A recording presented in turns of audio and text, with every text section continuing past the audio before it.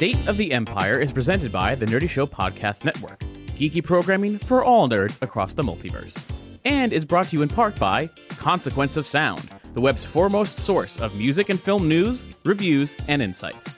All Nerdy Show programming is made possible by A Comic Shop, Orlando's #1 comic shop and nerd destination, and with the generous support of listeners like you. To learn how you can support this and other fine geek programming, visit nerdyshow.com.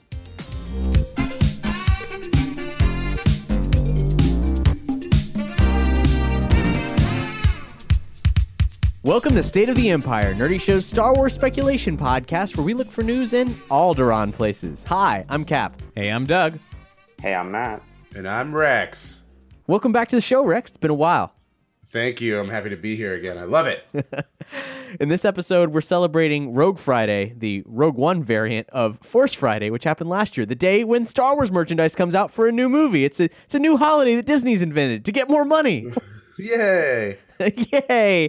And you guys actually, Matt travels to Rex to do this event together. So far, 2 years running. Yes, it's great. And I fly. The idea is he comes here for Force Friday, and I go there for the movie. So that's up to Seattle for Force Friday, down to Los Angeles for the actual film release. Yes, that's it. You guys are very committed to your long distance relationship, and I applaud what you go through. We love each other. Yeah, we love each other. Yeah. Could be a little more enthusiastic. So, in this episode, we're going to be talking about all the things that have come out, some that we expected, some that we didn't, and what information we can glean from this about Rogue One. But never fear, this is State of the Empire, and we respect your desire to have news and information without spoilers, so we sequester all of them behind the blast doors at the end of the episode. It'll be a very clearly denoted space where you will be safe. And in fact, this time around, I don't know how much we actually have that's truly spoilerific for Rogue One. It's more so stuff for Episode 8, actually. So if that wets your whistle, then you know what to do. Go beyond the threshold and beyond the blast doors.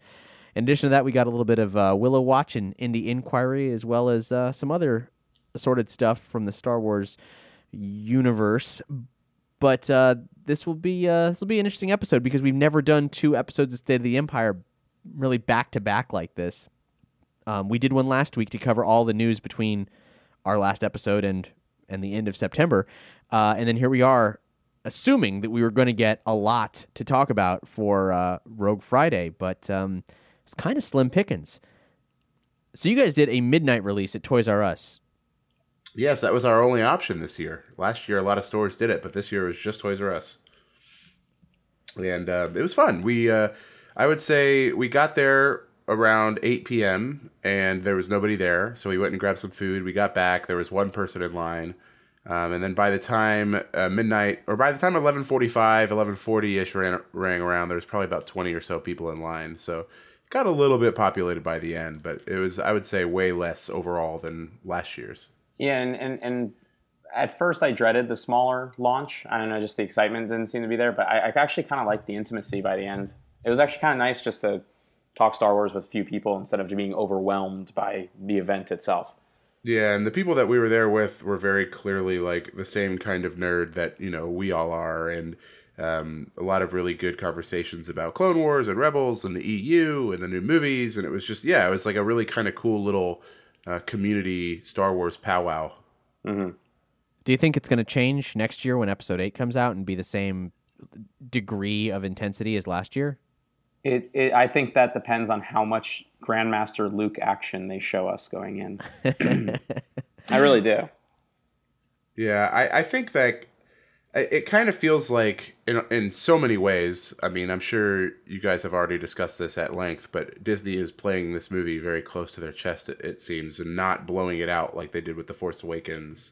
And I think this year's Force Friday kind of reflected that pretty clearly. It didn't seem like there's anywhere as many products as there were last year, or really any. Most of the employees that we spoke to yesterday didn't even know it was a thing until today or until last night. Yeah, that was actually kind of really surprising. Every single Toys R Us, most of the employees had no idea they were even doing anything for midnight. Wow. So that's kind of a sign that it wasn't as pushed as hard, right? Because last year when we did this, I called a few stores the afternoon of, and everybody was like very clear on what the rules were going to be and how things were going to go, and you could tell they were like debriefed or briefed on it. But this year, everybody was kind of just seemed to be playing it by ear. That's really odd. I didn't do anything at midnight. I'm not even sure if we had options in Orlando for midnight stuff, but there's a single Disney store in town after the great, I don't know when it happened, but whenever it was that Disney store went from having a store in every mall to having like maybe a store per city. There's just one now, and it's at a massive tourist destination mall. And weirdly, they were open at 6 a.m. today. And I did not... Is it for Force Friday? Yes. Okay. And I did not do that because I'd much rather stay up to midnight than wake up for fucking 6 a.m. That's actually, yeah, that's a good point. I think if I had the option, I would definitely rather do something at midnight than an early morning release type thing. They were open till 10 anyway. I don't know why they didn't do it.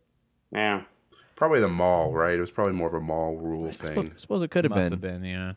But nothing else at the mall was open at 6, and I wasn't there. I went to a nearby Target first at 8, and there's only one other person there who was interested in Star Wars stuff, a much older woman. I don't know what her game was, but I guess she probably had a grandkid. But she knew what she was doing though. But that was it. Just two lonely souls looking for Star Wars 8 a.m. at a Target, and then I drove over to Disney Store, and it was like practically untouched. I asked one of the employees, "Hey, so you guys really were open at 6?" And they're like, "Yep."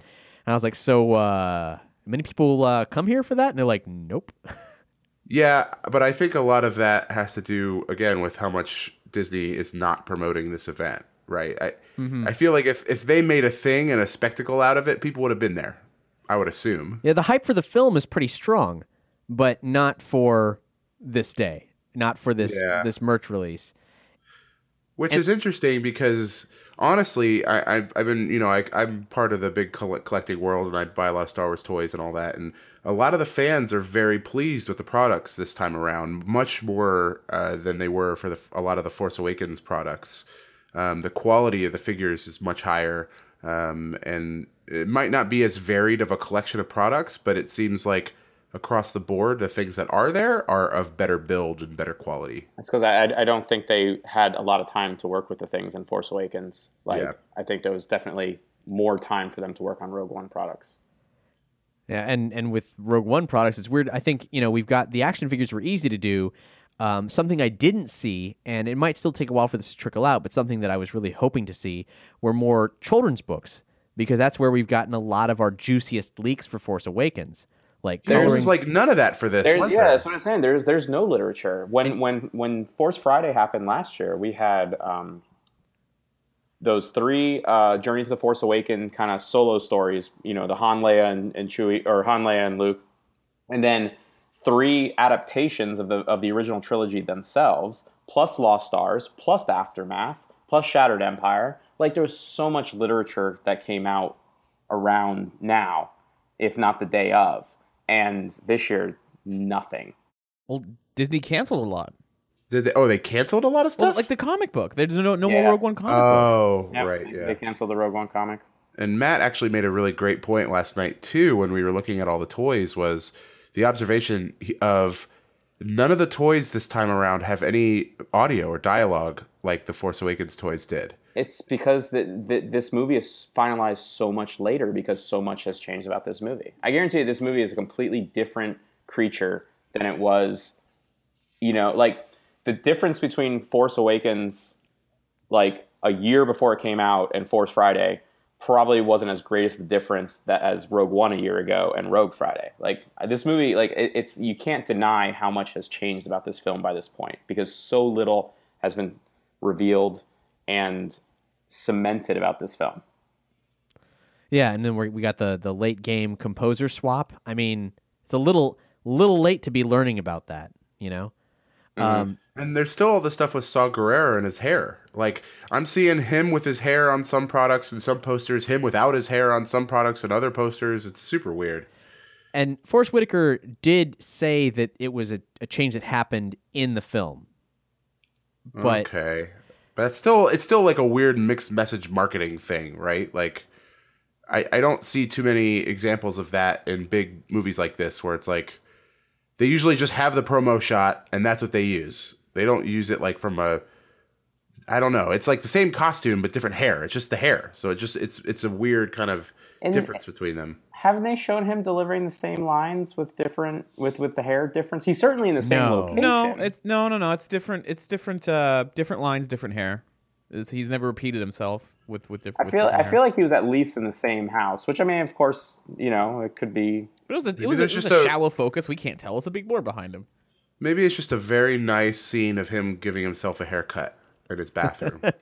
Hey, it could be where he's just like, we're going to go undercover. I mean, so I got to shave my head. I legit think that it's a matter of he shows up and he looks kind of ragged, and then he's like, oh shit, I'm on a mission, and then he comes back and he's got a shaved head, and they're like, hey, looking good, pal. Like, or he starts with a shaved head and he's like, I got to look stylish for this mission, and he grows hair really fast. he goes, He just pushes it out. he's an alien. He just looks human. It's a thing they do. But yeah, it was. I don't know about you guys, but I'm really reaching for all the things that I've uncovered about the merch that came out with no books. Because I agree, Matt, like 100%. Like, this is clearly a result of them not knowing what information they actually can say about the movie. And the action figures, they had plenty of time to work on those. They don't need to say much about them at all. No, especially a lot of them are just troopers, different types of troopers. Like, quite frankly, our Zuvio for this year that gets cut may just be a random, hover ground crew trooper tank man. It's there's so many variants of Stormtrooper and Imperial Soldier in this movie as far as merchandising. Like, it wouldn't shock me if one of them just never made it to the film. Yeah, I totally. think that could be the Imperial Ground Crew, probably, if I had to Possibly. guess. More on them later, but I do want to take a moment to really reflect on Constable Zuvio and how, a year ago on Force Friday, he died for our sins. And how could we forget? Yeah. Well, I'll never forget. we'll always remember you, Constable Zuvio. Who are we talking about? You godless heathen. Come on, man. It's too soon. In spite of this just wretched man's chiding, I would like to lead us all in a prayer now. If we could take hands. That's great. Yes, for sure. All right. I'll stay seated for this one. Constable Zuvio, who art in heaven, hallowed be thy name. Thy rebel scum, thy law be done, on Jakku as it is in Bespin. There you stay on target peg to forgive us our trespasses, as we forgive those who trespass against us. J.J. Abrams. In Teek's name. Amen. Amen. Wow, that was something, man. I'm just saying, Yeah. I don't see a lot of evidence for Zuvio's existence. I've seen the movie. We got Not a lot there. We got a great story. We got 2 amazing action figures in 3 1/4 scale and Black Series. What more do you want? The man's a legend. I want to see him. I have yet to see him. He's done more than you He ever has have. a Twitter account, okay? That means he's real. Yeah, it doesn't get realer than that. So you need to show some fucking respect. That was a beautiful eulogy, Cap. Thank you. That was beautiful. Is Zuvio Okay. considered canon, or is he going to be like Star Wars Legends now? He's canon. Look it up. It's on canon. Wikipedia. Yeah, he's got a story and everything. But he's not in anything. He's He's not even in a book. No, he is in a book. He has a short story in Tales from a Galaxy Far, Far Away. Oh, yeah, I guess that's right. Yeah, And it was short great. Story. It was great. It was arguably the best story I've ever read ever. Arguably, I want to hear you argue with yourself. Like, then again, Zuvio. 1984, pretty good. No Zuvio. No, it's Zuvio.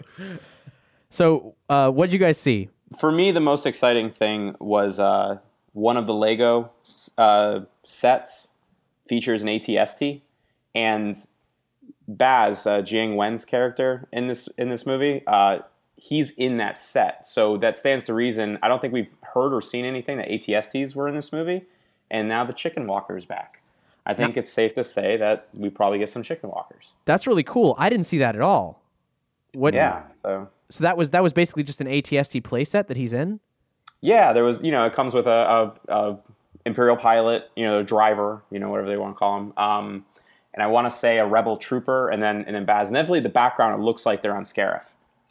Yeah. So I think we're in for some Chicken Walker action. Which it might have actually been Jeddah. You think so? Yeah, because I feel like it looked like that same kind of location that the hover tank is in. I could be wrong, but it might be Jeddah. I don't know. So Scarif or Scarif is the tropical planet that we've seen a lot of, and then Jeddah is the older world that's in a frozen tundra. Yeah, is it a tundra? They've said it's a frozen desert. Yeah. Oh. And you're absolutely correct. It's definitely Jeddah. Okay. All right. Yeah. Yep. Yeah. There's been a couple of. I feel like I am in love with the U-wing. I am having a real love affair with that ship, and everything that I've seen with it gets me really excited.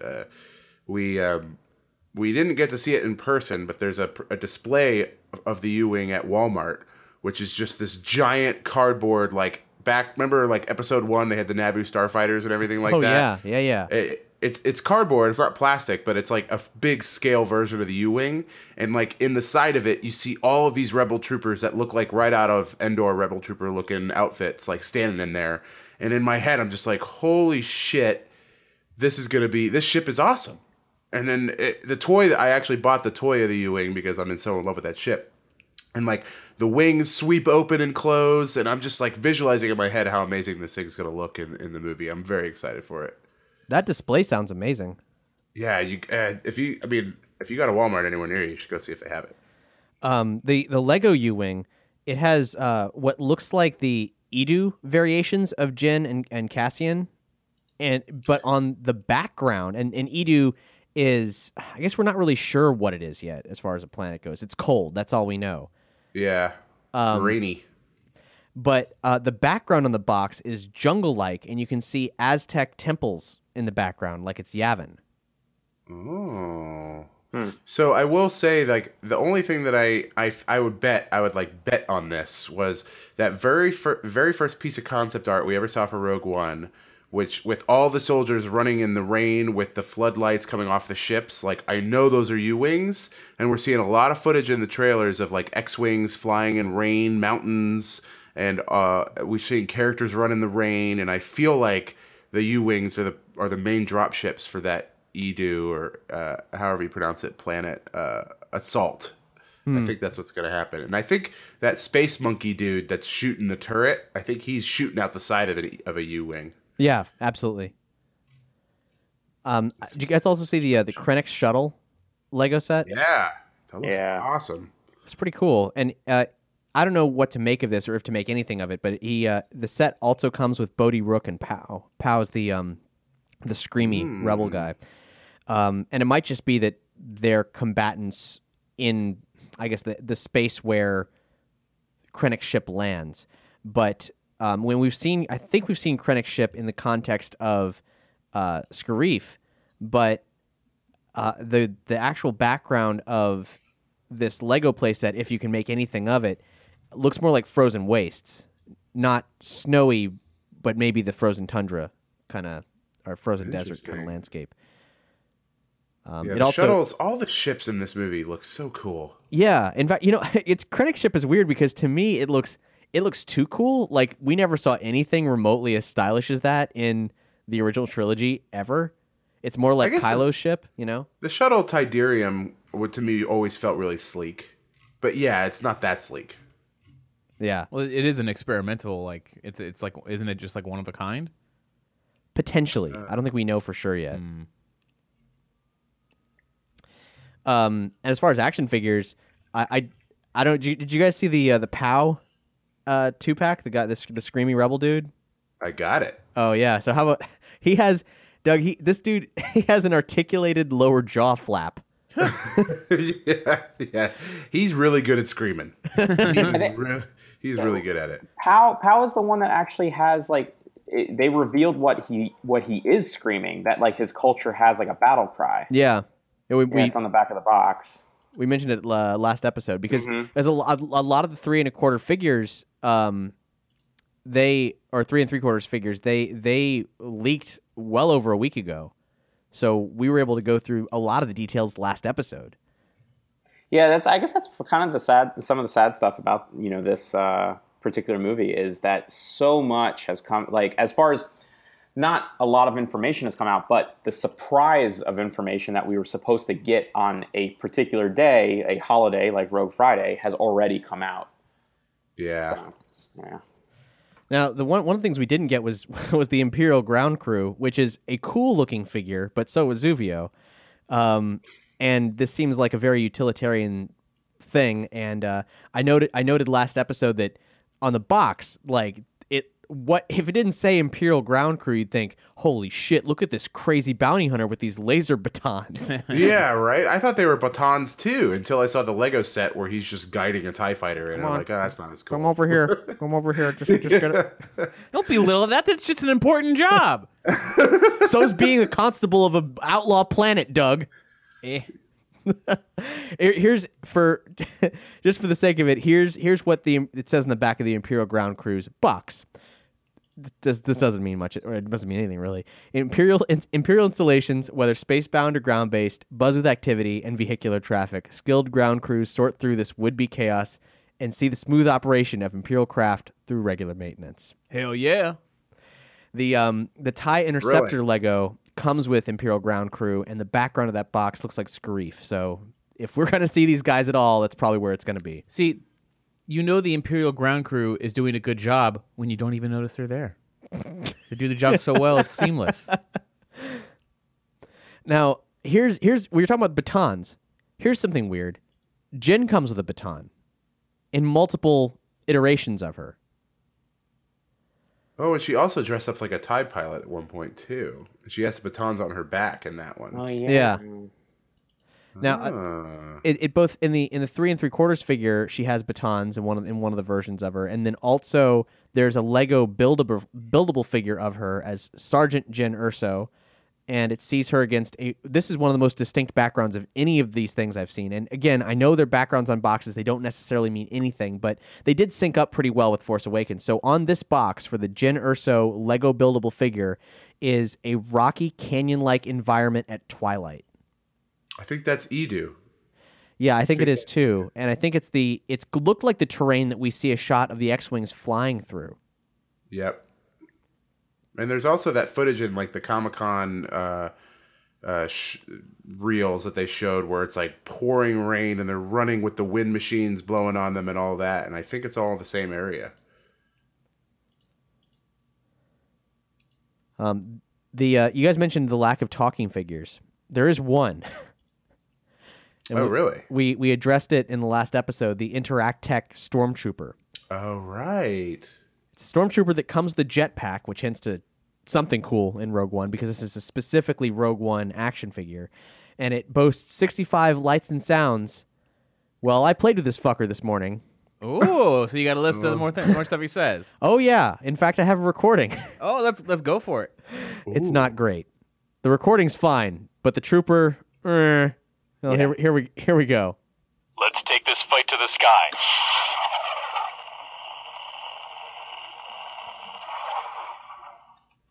Orders received. Nice. Mission is a go. Yeah. Let's move. Orders received. Mission is a go. Orders received. I was like, oh, there's 65 Mission is a 65 lights and sounds? go. Let's move. Where are they? Orders received. This guy's fucking busy. Mission is a go. Getting shit done. I gotta be honest, if we're pretending that "let's take this fight to the skies" is not the next big Star Wars line, May the force be with you. Let's take this fight to the skies. yeah, hell yeah. Well, And Wedge is all like, I'll see you there, bitch. that would be incredible. Don't tease me like that. Oh my god, is Wedge gonna be in this movie? They got to reference him at least. Like, just be like, oh, Captain Antilles won't be here. Oh, shit. All right. Like. I'd rather have a Captain Syndulla mention. Yeah. Yeah, that would be pretty rad. Now, I'm not done. Oh, there's more. There's lots more. Oh, sorry. But there's the thing. This toy is really awkward. He on the front of the box it says, "Here's what you do. You can if you pick him up and hold him horizontal, he makes flight sounds. Ooh. If you shake him, he makes battle sounds. He pukes in his helmet. and he has a symbol underneath his armor that lights up. So for battle sounds, there's an Imperial insignia, and if it's flight sounds, then that insignia is surrounded by basically the two wings of a TIE fighter. But then on the back of the toy, it's like, if you put the blaster in his hand, he's in attack mode. If you put the jetpack on him, he's in flight mode. And I was just, but if you tap his belt, that's where the sound effects come from. And I'm just like, oh my God, he's repeating the same things over and over again. I expected 65 things. I got to mine this for information. Where's my nuggets of plot? I didn't really get anything, but Did you try the sounds in different positions, whether he's in flight mode? I did and then eventually start shaking him, and I got something a little bit different. Head for the canyon. Rebels spotted. Aerial attack. Attack formation. Let's take this fight to the sky. Head for the canyon. Rebels spotted.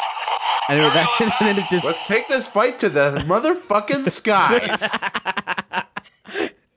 but I mean, but it's once I got him going, then it was just another loop. So I don't know how far they stretched the concept of 65 lights and sounds, but I don't know. I'm dubious about the accuracy of that statement. Yeah, it seems a little disingenuous, just a little bit. Maybe it's like timed, whereas like after the movie comes out, he's gonna start saying spoiler shit all over the place. Killed another one. Like he'll say that by name. Like, Cassian Andor's dead. I repeat, Cassian Andor's dead. K2SO has betrayed us. Hunt him down. We figured out who Snoke is, sir. It's Mace Windu. There's a private Snoke here requesting to join us. Now that would be amazing. Snoke was a jetpack trooper. Come in, Commander Snoke. Snoke him if you got him. Is that the name of the episode? I don't know. This is probably the only time we're going to talk about Snoke in it, but I've probably made that joke before. I say it to myself all the time if I want a good laugh. Here's one thing that did surprise me on Rogue Friday was the Elite figures. Have you guys heard about these things? Mm-hmm. Are they new to Rogue One? Is this something that existed before? So, Rex, correct me if I'm wrong, but that the Elite series is just the evolution of the diecast metal figures from the Force Friday launch. Yeah, I think they're the same. I think they may have even been called Elite last year, but I don't know if they were just using that as heavily. But yeah, they're basically just the same diecast figures. Yeah, I didn't know they were a thing. So when I hit the Disney store, I was really surprised to see them. They're exclusive figures, and they're metal action figures. And they're pretty good. They're pretty nice. Like, some of the paint is a little flat, but and also the only other issue with them is they're kind of out of scale with any other 6-inch figures. They're like an inch or two taller, but they're really high quality. They're nice. Yeah, like I thought like the Elite for Phasma was way better than the Black Series one. Yeah, they did a really good job with that line. Well, yeah, if you're doing something metallic, it makes sense. It is a shame they're not in scale. I thought they looked like maybe they were the same size as Black Series, but I could see how Just they're a not. little bigger. Just a little bit bigger. And you're right. The painting leaves something to be desired. The sculpting and everything for the black figures, just because it's plastic, you can get a greater degree of, I guess, intricacy, probably at the same price point. But these are $25 action figures, and they are heavy as shit. Well, Yeah, but also the nice thing about them, at least from last year, was that there were a lot of Elite Series vehicles. So there were like First Order TIEs and I want to say Resistance X-Wings. So those I recall being pretty nice.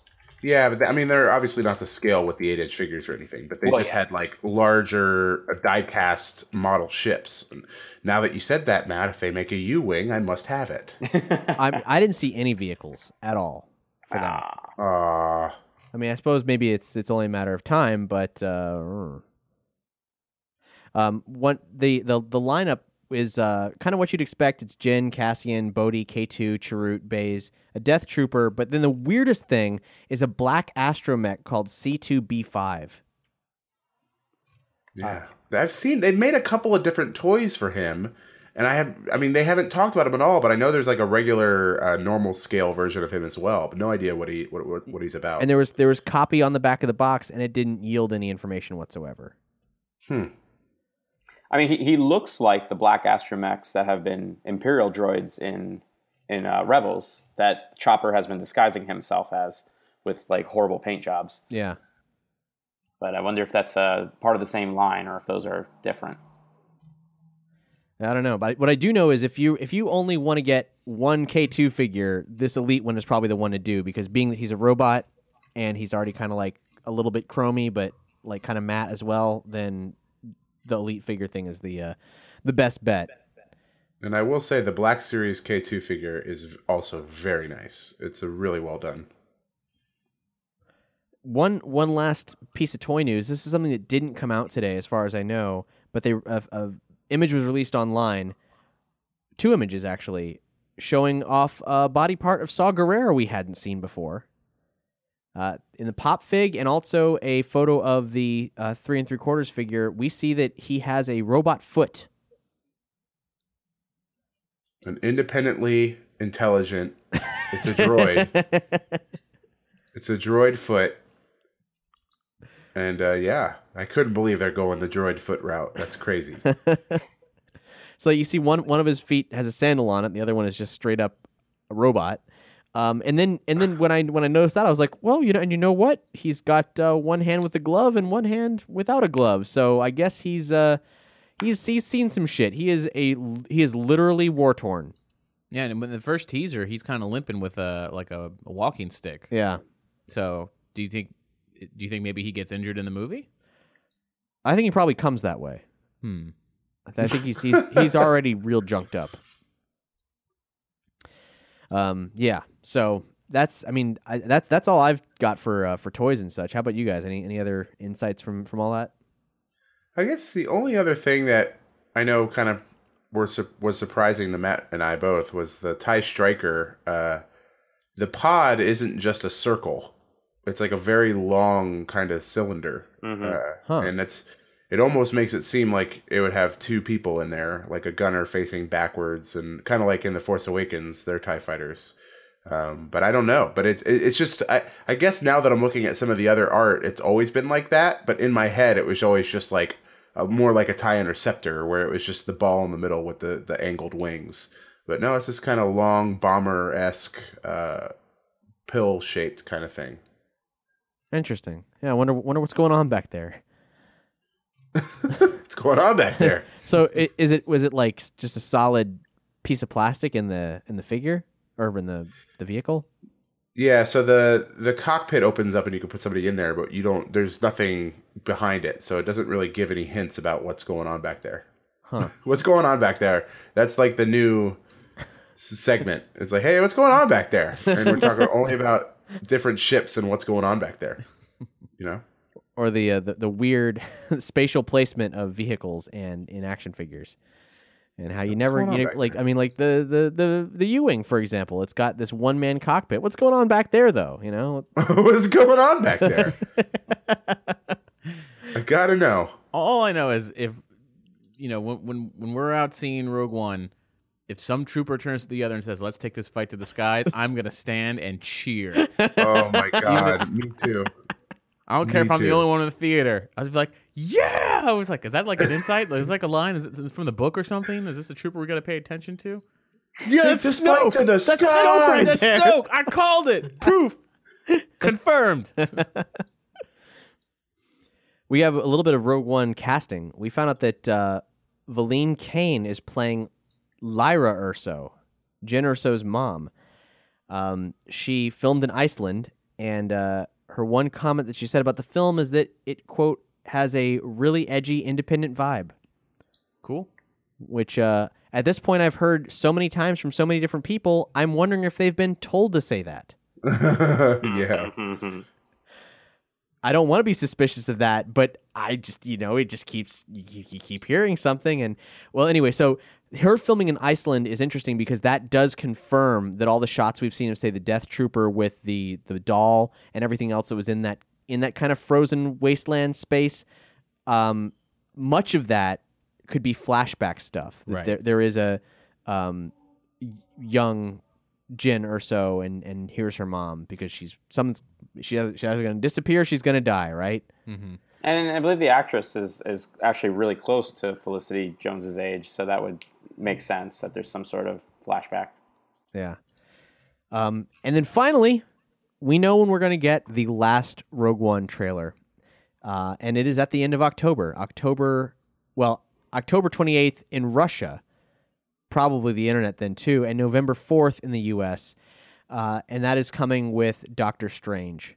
This was leaked from a Russian expo when the marketing director of the Russian subdivision of the Walt Disney Company mentioned this. Hopefully she still has a job. And that's Rogue One. That's all we've got. Moving on to Han Solo.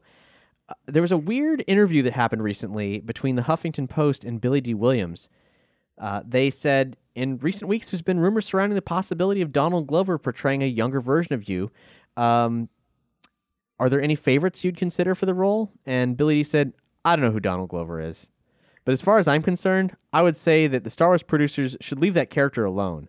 I don't think you can do any more than what I did with the character. I think I made that character something very special, and I can't imagine anybody else doing it, to be very frank with you. Oh, boy. They then asked, well, okay, if the opportunity presented itself, would you have any interest in reprising your role for a future Star Wars film? And he said, yeah, if that's what you want me to do, I'd be very happy to do it as an old man. But I don't know if anybody could bring the kind of quality that I brought to any of those characters I've played. It's only because I'm not a person who thinks in terms of ethnicity. I think in terms of bringing what's very special about my point of view as an individual, and I think that's probably why those characters worked in a certain way, which is a very confusing answer. Well, I think he's basically just saying he wasn't even playing Lando. He was just playing Billy D. Williams. I guess that's you could take that from that. Now, I mean, I'm inclined to agree with him that he did something very special with Lando because Billy D is a naturally extremely charming guy. I'd like to see anybody else sell Colt 45 as well. But I think that the Han Solo movie is unnecessary, but we like it or not, it's happening, and there's probably going to be a young Lando, and I just hope that it's Shamik Moore and not Donald Glover, because I think he'd do a better job. Yeah, I agree with that, and I don't know. I still think in the end, we'd like to think these stories are inspiring and that you can take things from them, and that if Star Wars couldn't be improved upon, then Empire Strikes Back wouldn't be a better movie than A New Hope. And you could very easily argue that Empire Strikes Back is a better movie than A New Hope. And I think you can say the same thing about approaching characters. Like, do we think that, the first issue of Batman was the best representation of Batman? And everything else, it's just like, there's no reason to think someone couldn't do as good of a job, if not better or worse than Lando. And, I want to see more interpretations, and it may be an unnecessary movie, but I don't think that means it's going to be a bad movie. I think it'll be a great movie. So back in 2010, we actually had our own brief interview with Billy D. Williams. Something we want to do is take some interviews with Star Wars personalities that never made it into State of the Empire, that predate State of the Empire, and include them here, for fun. We didn't talk to him about Star Wars at all. And also the recording is a little rough because back in the day, we didn't have great equipment. So it's myself and Hex at MegaCon talking to Billy D. Williams in 2010. Going into the role of Harvey Dent, did you and Tim Burton have sort of a concept of what you were going to do as Two-Face if that ever came to pass? We never got around to it because everything changed. Yeah. So that was the end of it. Hey, I'm Ryan Reynolds. At Mint Mobile, we like to do the opposite of what Big Wireless does. They charge you a lot. We charge you a little. So naturally, when they announced they'd be raising their prices due to inflation, we decided to deflate our prices due to not hating you. That's right. We're cutting the price of Mint Unlimited from $30 a month to just $15 a month. Give it a try at mintmobile.com/switch. $45 upfront for 3 months plus taxes and fees. Promo rate for new customers for limited time. Unlimited more than 40 gigabytes per month. Slows full terms at mintmobile.com. So no, you didn't like It's as think simple as that. someday I'm gonna be Two-Face and it's gonna be so great. That never happened. I look forward to it. That's the reason why I took the role. Yeah. Because I really was looking forward to doing Two-Face. And I thought it was an interesting way of doing it. But it didn't work out. Yeah. So, Well, I wish it there had. you go. In an alternate universe, I know it has. And when you got the role, were you then a fan of Batman? Oh, of course. I grew up with Batman. Yeah. Dark Knight, yes, of course. What did you think of the recent reimagining of Harvey Dent, the new movies? I think the first one was true to what that character was all about. And then it got off into a lot of, experimenting with all the technology. I think this guy who killed himself, who played the character, Heath Ledger? Yeah. He played Joker. Yeah. Joker.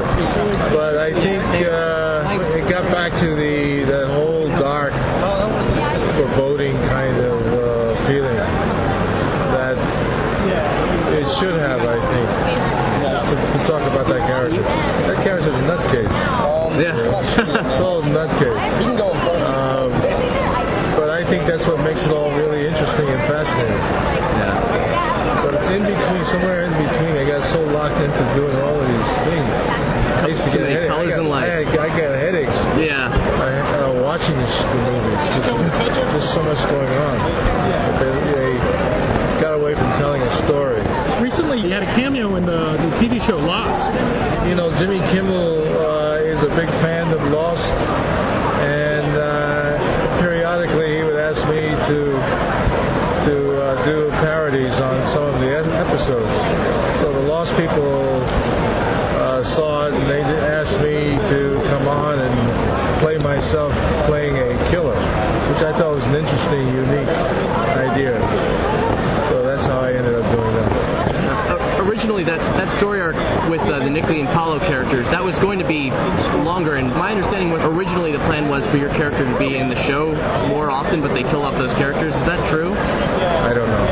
I think that Lost, though, many years ago with Lloyd Bridges, I did a television movie called Lost Flight, and it was that story about these people who get stranded on an island. I've always wondered if they sort of pulled it from that idea. I'm going to look that up. Yeah, look it up.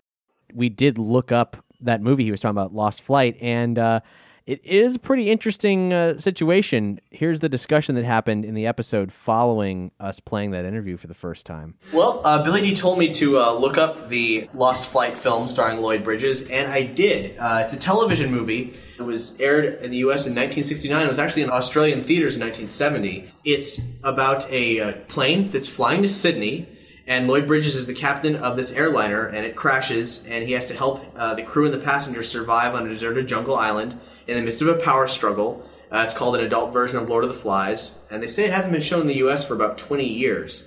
The movie was designed for as a pilot for a weekly TV series that didn't get greenlit, so they converted it into a full movie format.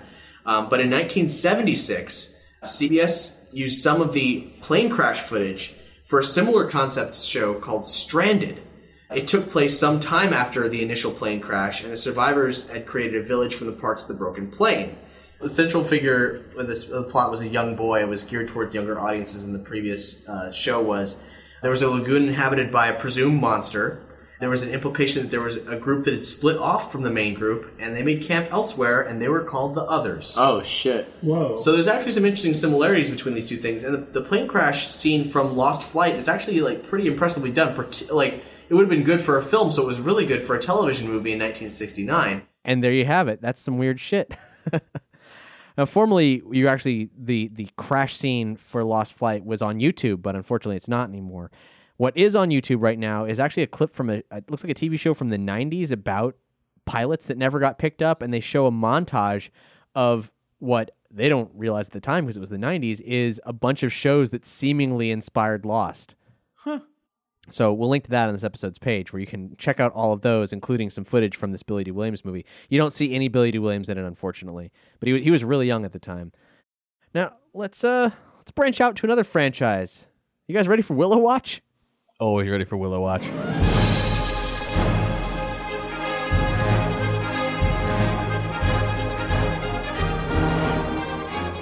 Willow. So, Doug, I understand that you have a reading for us. Yeah, because there's not a lot of news in the world of Willow, we decided... For a change. Yeah, which, I'm always surprised whenever it's like, hey, there's new news. It's like, really? It gets me so excited. But we decided to look back into the Willow source book and just see if there's any cool little plot points. And there was an interesting little story about Madmartigan. There's actually a lot in this book that really details his history, talks about his youth and how he became... a Knight of Galadorn, but the story that I'm going to read you really quick is how he first left the Order, when he first left the Knights of Galadorn. He's eventually brought back in because there's going to be a big fight against Bavmorda, and they sort of call him out of retirement. But this is when he was still a fairly young man, and when he left the first time.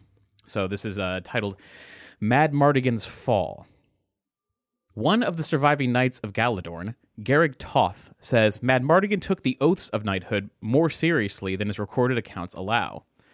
Aye, though he was young, he worked all the harder to cleave to the ideal of honor, as did we all, but perhaps with not so much concern for failure. The Knights of Galadorn, known across the kingdom for unimpeachable integrity, sworn never to betray a secret, never to desert a comrade in need, never to tire in defense of Galadorn. Their reputation earned them the name the Shining Legion. The young Madmartigan tried to live by that high standard, much as his friend Eric did. But he lacked Eric's stolidity, and this lack caused disaster. Madmartigan had an unknown enemy in the court. Not one of the knights, but a minister, Geraint by name, who disliked the boy's cocksure manner and envied his great skill. Geraint put Carissima, as we will call her, whatever her actual name, up to a flirtation with Madmartigan. Geraint led her to think that she would be testing the knight's reputation for secrecy. He told Carissima to endear herself with Madmartigan, then to see what secrets he would betray. In a sense, the minister's scheme went astray, for Carissima not only made the young knight fall in love with her, she in turn fell for Madmartigan. She refused to speak to Geraint of what she may have learned. But Geraint turned even this to his advantage.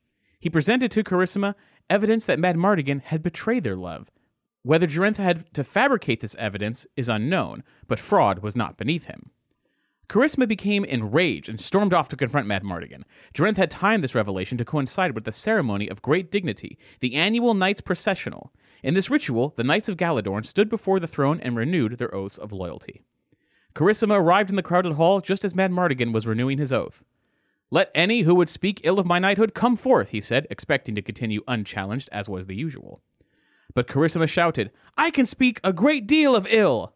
And so, before all the knights, she did. Garrig Toth, the knight, recounting this episode, still averts his eyes when recalling it. "She was impetuous, truly," he says. "When she thought he had thrown her away, destroyed everything they both held dear, she turned and fought like a panther. She yelled out everything he had told her in confidence, not only secrets that proved he'd betrayed his oath, terrible though that was, but also gossip, dreams, ambitions, and merciful stars, the things only one lover knows of another. Awful, awful." But didn't Madmartigan try to reply? Didn't the knights try to remove this disruptive woman from the ceremony? The answer tells much of the young Madmartigan, and of the origins of his character as we know it today. After the first shock, he stood there, says Garrig. He looked at her straight on, and a more despairing expression I never saw on any battlefield. Of course, the king ordered for the knights to remove her, less for Madmartigan's sake than for the audience's, as we were embarrassed as he. But Madmartigan said clearly, "Let her speak." They were the only words he spoke. After that, there was nothing for us to do but sit and listen. He stood there, head up, with no expression, just swallowing once in a while. Why did fast-talking Madmartigan not offer an excuse, shout back, or deny everything? Until after that day, Madmartigan did not speak so quickly, says Garrig. He had a young man's idea of honor, the kind that can twist to strike you, like a knife in your hand. I think he felt that if someone had reason to speak ill of him, he should, in honesty, hear their accusations. and none would dispute that, though there are more appropriate times for such things. But for the rest, I think, either Madmartigan would not question the word of his beloved, or thought dignifying her accusations with a reply would bring dishonor to him. As though she had not done this already, a confused young man, I would say. Gary concludes the account. She finished in tears and ran from the hall. Nobody could say anything. Madmartigan walked from the room by another exit, like a man heading for the scaffold. He never saw her again, and we didn't see much of him either. Now, it's interesting because from talking to Bob Dolman, the screenwriter for Willow, like almost all the material of the Willow source book is not anything that he wrote. Correct. Nothing that he composed in, production for the film. But there is seemingly a connectivity between the contents of the Willow source book and the additional elements of the story that were placed in Waylon Drew's Willow novelization. Mm-hmm. And I have a hard time remembering the exact nature of it, but they do confront a little bit of Madmartigan's origin in Drew's novel as well. And I remember it being the one part that didn't quite sync up, but also kind of did. Like, it didn't fully disavow each other. It's just sort of the nature of explaining what happened to Madmartigan in Galadorn is somewhat confused. Because it is a little confusing even here, because after this he goes and he's like out wandering the land as like a sellsword, and they have to bring him back, but then he gets he gets kicked out again. So I don't really know how they planned it out like this. If it was meant to be like, oh, this was a disgrace, but then he left of his own accord. Well, they wanted him back so bad, and now it's even a bigger disgrace because there was a mistake that was made, but he wasn't entirely to blame, depending on whose story you want to believe. So I don't know. It's an interesting back and forth that they got going with this, but it still doesn't really explain how he wound up in the crow cage. Like they call him a thief. Yeah, they call him a thief in the movie, but in the book, they do explain how he gets in the cage, but it has nothing to do with being a thief. He's not even accused of being a thief. It's a completely unrelated event, and I don't know how he gets the reputation for being a thief at all, at least according to the Willow source book. So, I don't know. It's interesting. I don't know which of this I should make headcanon or not, because some of it's really good and endearing, and the other is just like interesting but doesn't explain anything. Well, we do still plan to do another all Willow Watch episode. We're going to speak to Alan Varney, the author of the Willow source book. So that's something that is still in the cards. Get some answers. Yeah. Anyway, thus ends Willow Watch. And begins Indie Inquiry. Now, last episode we talked about the impending release of an animated Indiana Jones fan film by Patrick Schoenmaker. It was called The Adventures of Indiana Jones, something he'd been working on for 5 years, since 2011. This is an artist who was commissioned to do a poster for Kingdom of the Crystal Skull in the style of, basically if Indiana Jones was an animated series. It got him thinking, and then he produced a short, but we didn't know what it was going to be like. We didn't know how long it was going to be. We didn't know what was up with it. Well, it was great, but it was also only 1 minute and 41 seconds long with credits. 5 years. Really, it's only about 1 minute, really, when you think about it. Yeah. Yeah. It's super cool. It's got a lot of the characters, though. No Sala, but you get some Marcus and some Short Round. And it's kind of like the opening to what would be an Indiana Jones animated television series. It's sort of one sort of micro-adventure that segues through many locales and so on. A lot of fun, and hopefully it's not the end of Patrick Schoenmaker working with Indiana Jones. Not surprisingly, a lot of the comments on YouTube were like, whoa, can this please be a thing? Yeah, like, where's the rest of it? I want to see more of it. It's like, no, this is it. In only a day's time, it got... last I checked, 200,000 views. Nice. So it's still chugging right along. 26 dislikes. I don't. Who are these people? Jerks. There's no more of this. Ugh. Dislike. I mean, I love it. I want more, but since there is no more of it, I gotta give a thumb down. There's I think I've made my point. Now, when in the credits, you'll see there's actually a number of animators listed, but he actually did all the backgrounds, layouts, key poses, and about 2/3 of the actual animation. The rest were interns that he was able to summon in because he is a working person. That's probably why it took 5 years for this to come to fruition. But yeah, super cool. We'll link to where you can check it out on this episode's page.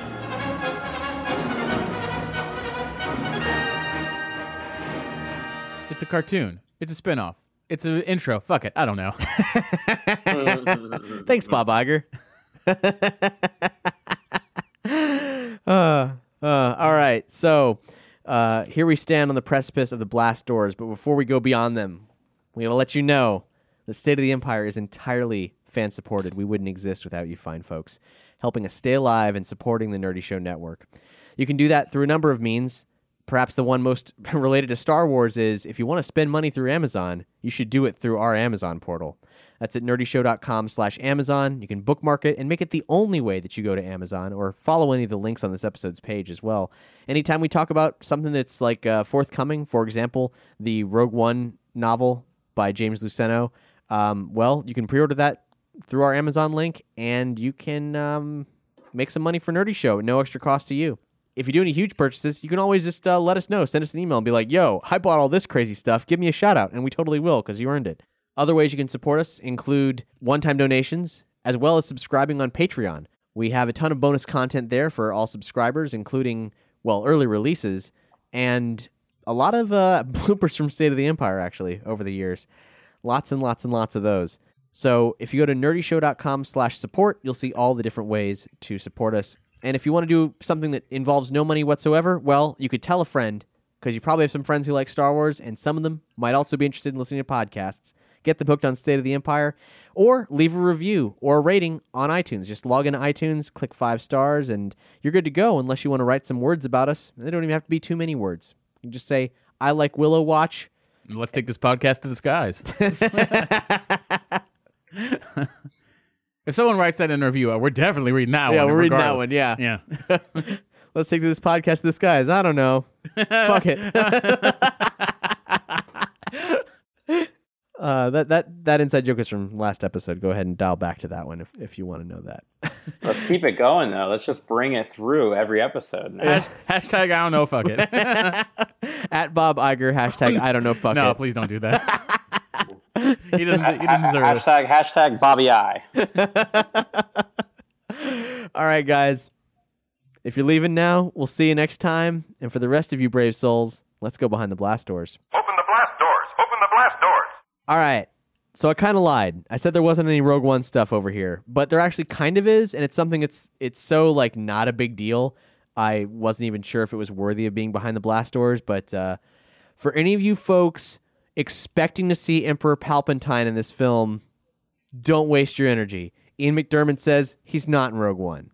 That's what a Sith Lord would say. And one other Rogue One thing, there was an observation about the TIE Fighter in the Rogue One trailer, the one that Jen's on some kind of walkway and this TIE Fighter bobs up. And one of you guys noticed something about it in relation to the sizzle reel that they released a while back. Yeah, definitely. In the Comic-Con making of video, there's a shot from kind of a, side angle of that same walkway with Jyn walking down it, and it shows her kind of getting blown back with wire work. So it seems like that TIE Fighter probably gets exploded while she's approaching it. So I'm picturing in my head, she's walking forward all badass, points a gun at it, and then someone externally blows that shit up. Sort of like the end of Saving Private Ryan. Just like that. And if that is someone there to rescue her, and they swoop down in a U-wing or whatever it might be, and then escape with the looks like the sky falling out around them in that most recent trailer, when all the dirt's coming down, that would be very similar to a shot from one of the cutscenes in Jedi Knight Dark Forces 2, in which a TIE bomber lifts up, kind of comes from below a sky dock on Nar Shaddaa and starts to fire at Kyle Katarn, and then Jan Ors blows the TIE bomber out of the sky. Kyle Katarn gets knocked over, and she rescues him. So we got another little Dark Forces callback there.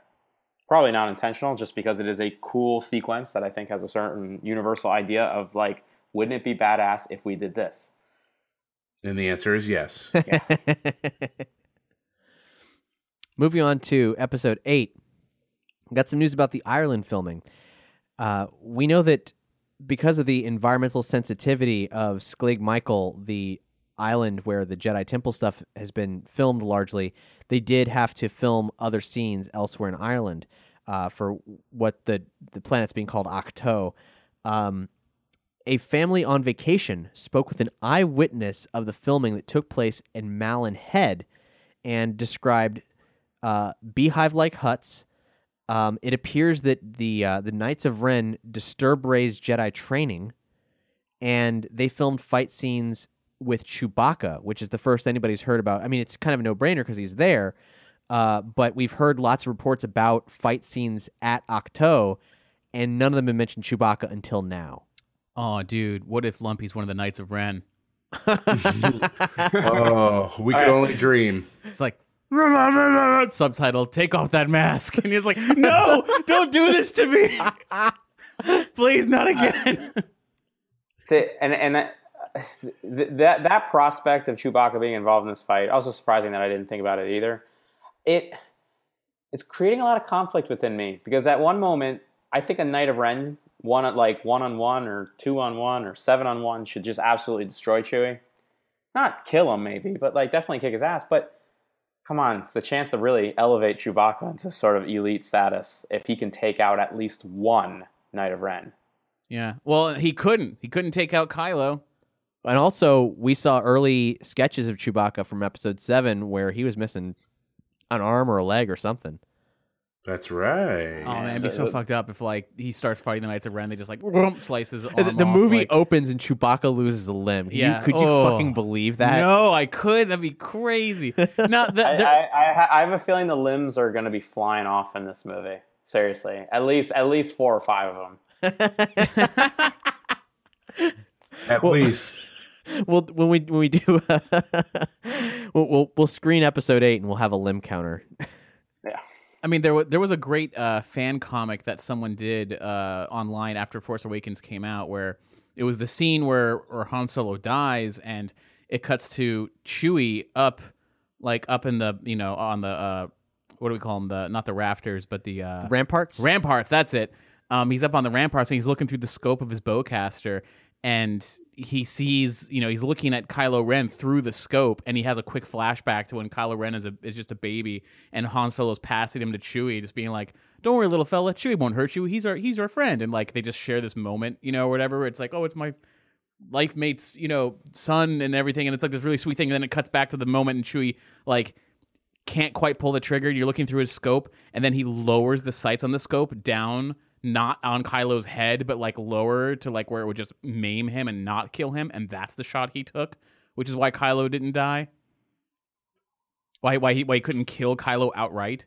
And I'm like, I believe it. Yeah, okay, whatever. But I'm thinking it would be cool if he's there, and Luke is doing his thing, Rey's doing her thing, Knights of Ren show up, he kicks their ass, but then he gets Kylo in his sights, and he's just like hesitant because it's Han's kid, And then in that hesitation, whoomp, limb comes off. And it's like, fuck! God damn it, Chewie! You just should have done it! You should have done it already! I'm just saying, he's useless. That's the summary. He's as useless as Zuvio is. Oh, you scum. Whoa, come on. Scum! I'm just saying, that make me sick. Who was the droid that tried to, or not the droid? Who was that thing in the face freak that that tried to steal BB-8 before Rey saved him? Scavenger. Tito. Yeah. Where was Zuvio when that was going down? Where was Zuvio when the TIEs were attacking?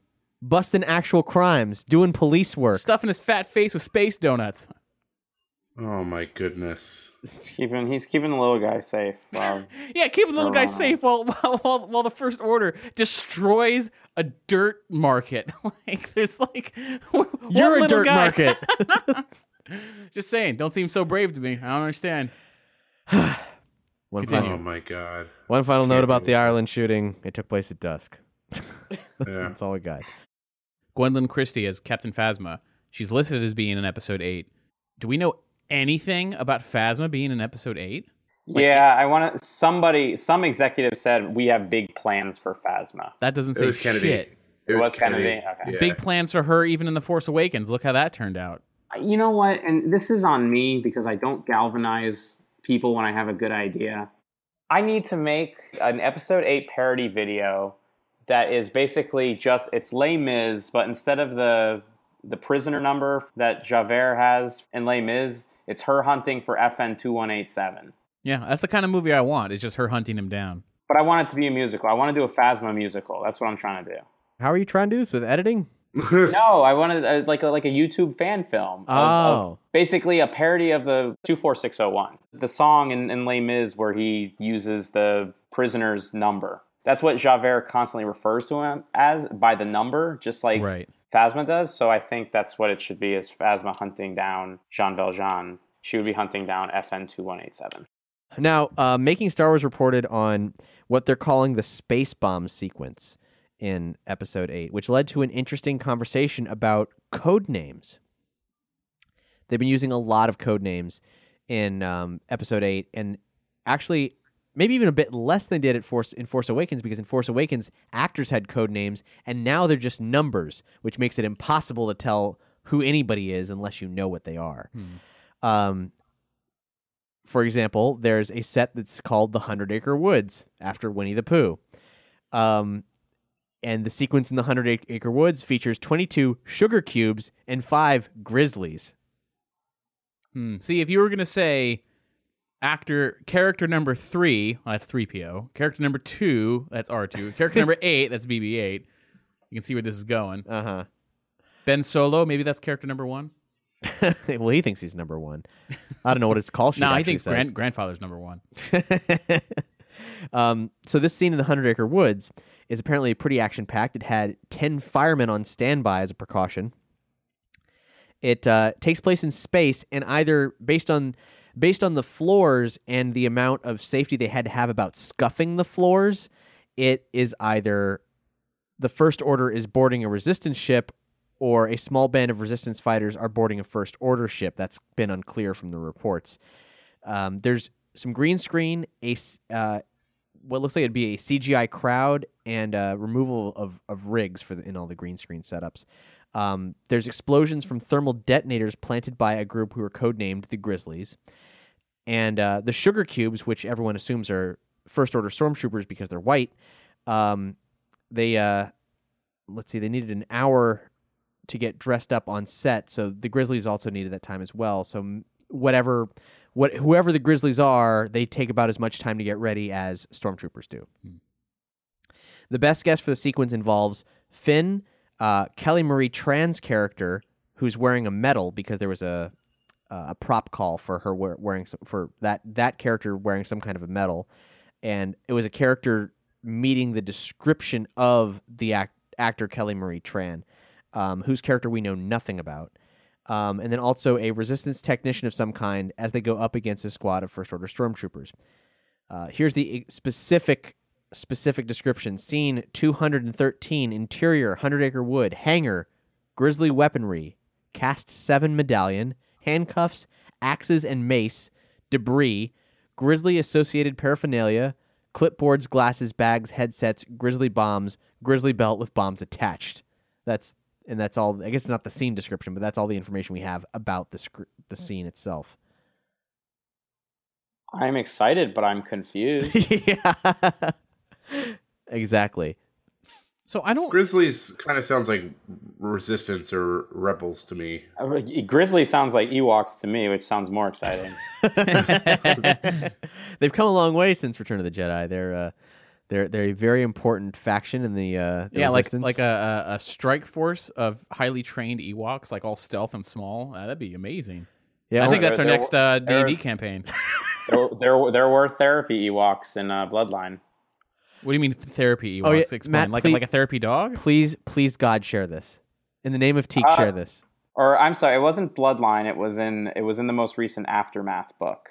Following the Battle of Endor, some Ewoks became like therapy Ewoks to be like comforting companions of some of the rebel soldiers, particularly ones that had suffered like missing limbs and things like that. Like it was basically to help with PTSD.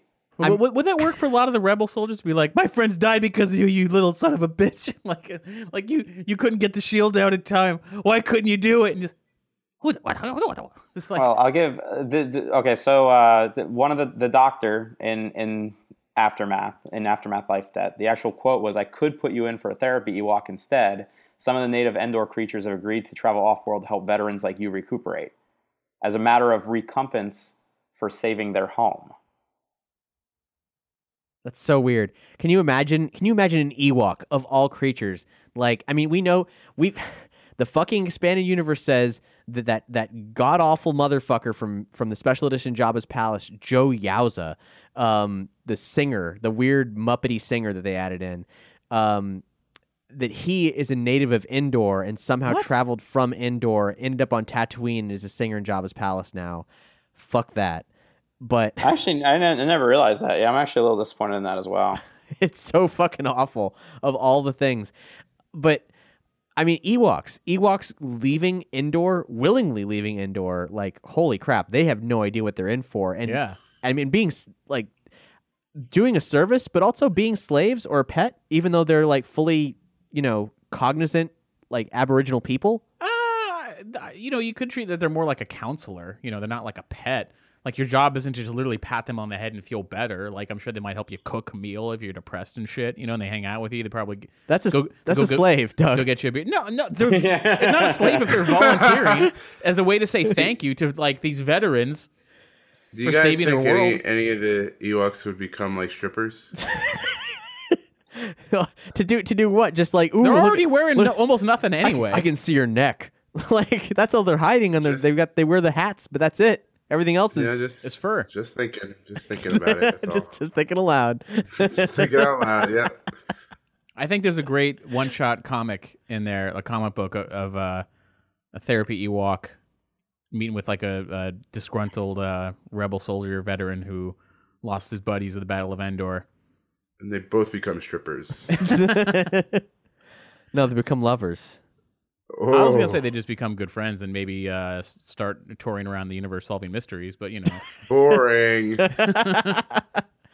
With that lovely buddy adventure and or surprising erotica to stew over. Vote with your pens. Write the fan fiction. Whoever gets the most votes best wins. Yeah, post it to the Nerdy Show forums. And hey, also post to the Nerdy Show forums your scores in Star Wars Battle Pod. We need more contenders. Yeah, skies up there are pretty lonely.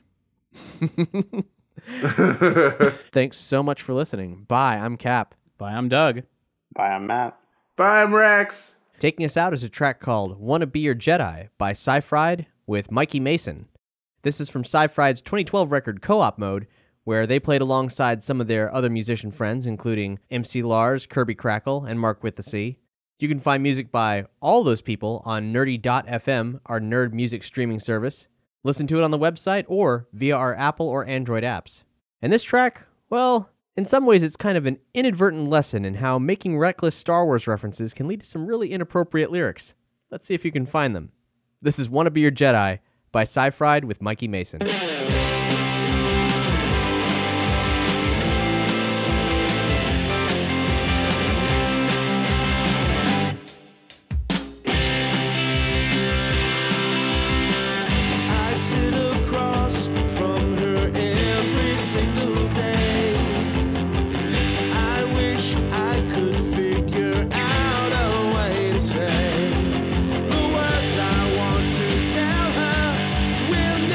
Come out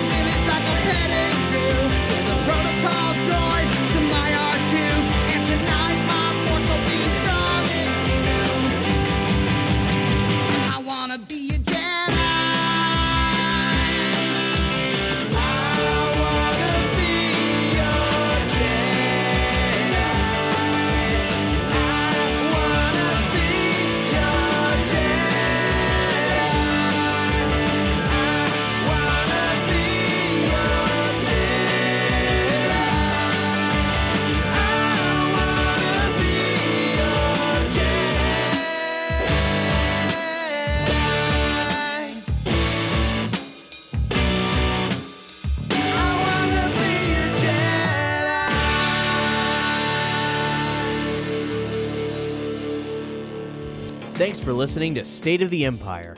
If you like what you heard, please rate and review us on iTunes, like and follow us on SoundCloud and Audio Boom, or subscribe and stream on Google Play.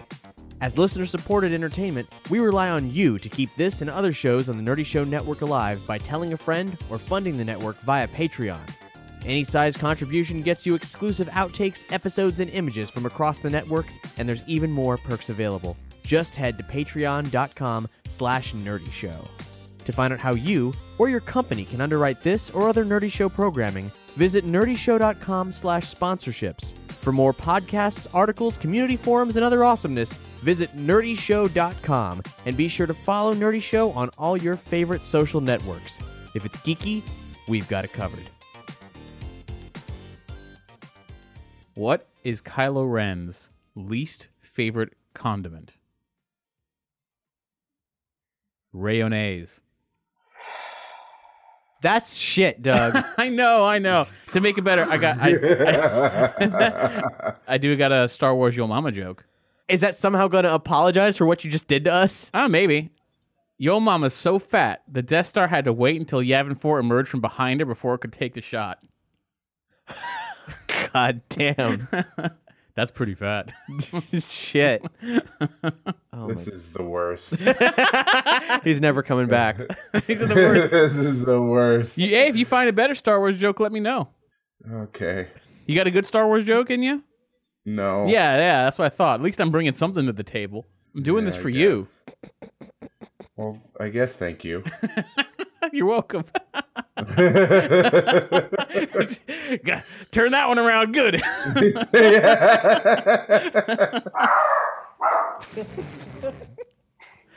God damn it. Take that bark to the skies.